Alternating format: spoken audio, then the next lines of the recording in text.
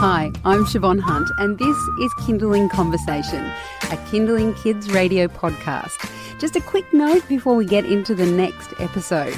If you haven't already, I'd love you to rate and review Kindling Conversation wherever you get your podcasts, or if you enjoy the episode, share it with your friends. All right, thank you, and on with the show.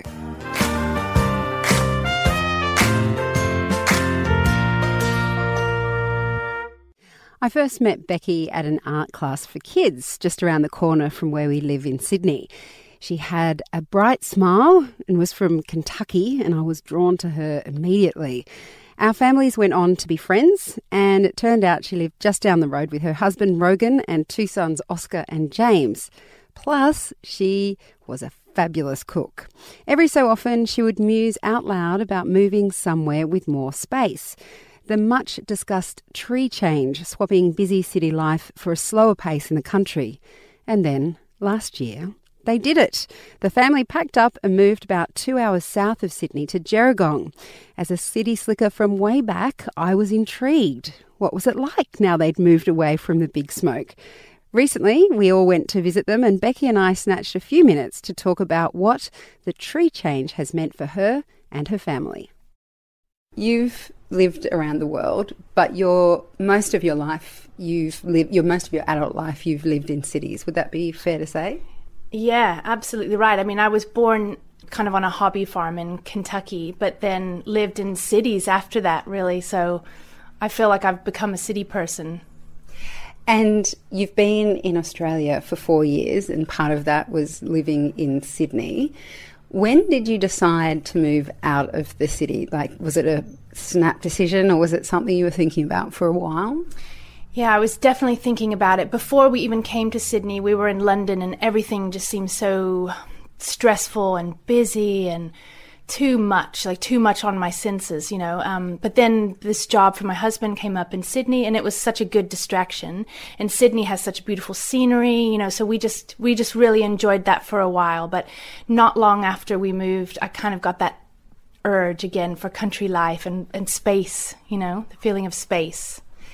And do you think you always had that urge, or do you think having children, because you had your son Oscar when you moved to Australia, he was only 1, and then later you had your second child, James. Was having children more of a motivation to get out of the city, or was it something you've always wanted to do?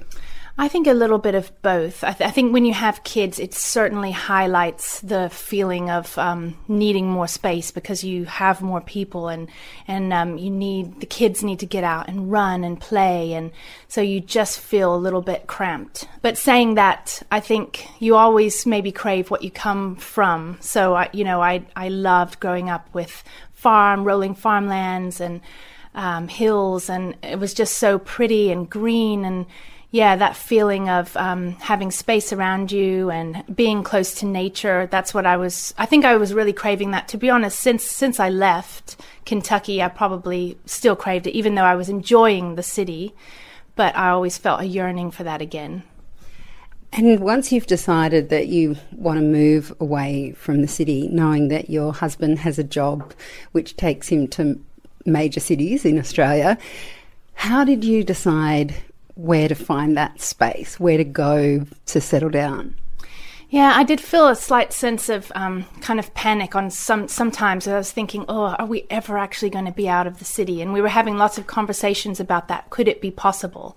And in London, we were looking, you know, around outside of the city, but it's kind of hard to find space. So I guess it's just when you find a place and you go out of the city and you think, actually, this does have all the right elements. And we started coming down 2 hours south of Sydney just on weekend breaks and really enjoying it. And then all of a sudden it sort of started to become a reality, like, we could actually make this work. It's not that hard. And, you know, I feel that a few things have to be in place, like working arrangements. It's too long to commute every day for sure, but you can make it work. And more people are finding arrangements where they can do that, you know. Flexible working hours and working from home some days, traveling. Let's talk a bit about how you make it work. So both you and your husband Rogan decided we're going to move to Gerringong, which is about 2 hours south of Sydney. Yeah. And he has a full-time job. So how do you work out the logistics in terms of when you say making it work so that he could continue with his job but you guys could settle here with the kids? What's the first thing you start thinking of? Is it public transport access? Is it thinking how much time it'll be travelling? Or does it kind of work itself out as you go along? Well, I think that also depends on what kind of person you are. So I've got some friends who are real planners, and they might plan holidays well in advance. You might be one of those. Just thinking. I am. I suppose I'm definitely more of the type of person that I would let things kind of work it out. I like to be in control, and I like to think that I plan things, but actually in reality, life just pulls and turns so much that I find it works best if you just go for it and then let things work itself out. But also, if you're following a desire, those little details don't matter so much. I just felt such a strong desire to get out into the country and to lose some of that busyness feeling that I was experiencing in the city. That was really my strong desire. And then once we made that decision, after that, we just said, oh, okay, well, we could make it work. And then you find that actually things can slide a lot more. I think it's very easy in your mind to go, oh no, that could never work because this, X, Y, but actually things do give. And if you want something, you can make it happen for sure. You're listening to Kindling Conversation. I'm speaking with Becky Gillespie about making the tree change because she moved very recently with her husband and 2 boys to the south of Sydney, getting out of the city and making the tree change. And we've just been talking about how she made the decision and then how they made it work because her husband still needs to commute for work. So it's very easy, I know myself living in the city, I think, oh my God, that sounds so amazing. You talked about the desire, the strong desire you had to get out of the city. If we could start with the cons of moving now that you're here, what are the most challenging aspects about moving from the city to somewhere outside of that kind of hub? First of all, it's a biggest mental challenge to make any kind of move. So I've moved several times now, and as exciting as it is and refreshing as it is, it's huge. It's a huge adjustment. It's scary. I think that's probably the biggest challenge is that you just feel overwhelmed and frightened, and it brings back probably a lot of feelings that you had, when you started the first day of school, all of that again. But then that also makes you feel alive and exhilarated too. So I've found that I've grown as a person, I guess you could say, the most when I have made these big changes. So the challenges would be just to kind of buck up and do it. I think that's the biggest challenge, is just to take that step, and whatever it is that you desire, whether it's moving to the country or, I don't know, getting a new job, or they're very similar, these big life changes. How were the boys moving out here? What have you noticed with them in terms of that transition? Well, I noticed that they definitely had a transition, and they became closer with me. And so I feel lucky that I can be with them a little bit more and just take things slow. But then once we're here and they're starting to relax, I do feel that they have more space, more freedom to run. I find that people are more forgiving here about kids and families, and I'm always on my guard. If I'm in the grocery store, I'm trying to keep them quiet. They're running off. It's always a stressful experience wherever you are. But I find that here I haven't had one bad word. People are just more forgiving about kids being kids. And in terms of, we often talk about it being a slower pace of life, is it slower here, and what does that feel like in a day-to-day kind of, just day-to-day practicalities, things that you do during the day? Does it feel slower, and in what ways? Yeah, I definitely feel that things are quieter, slower. People just seem a little bit more relaxed.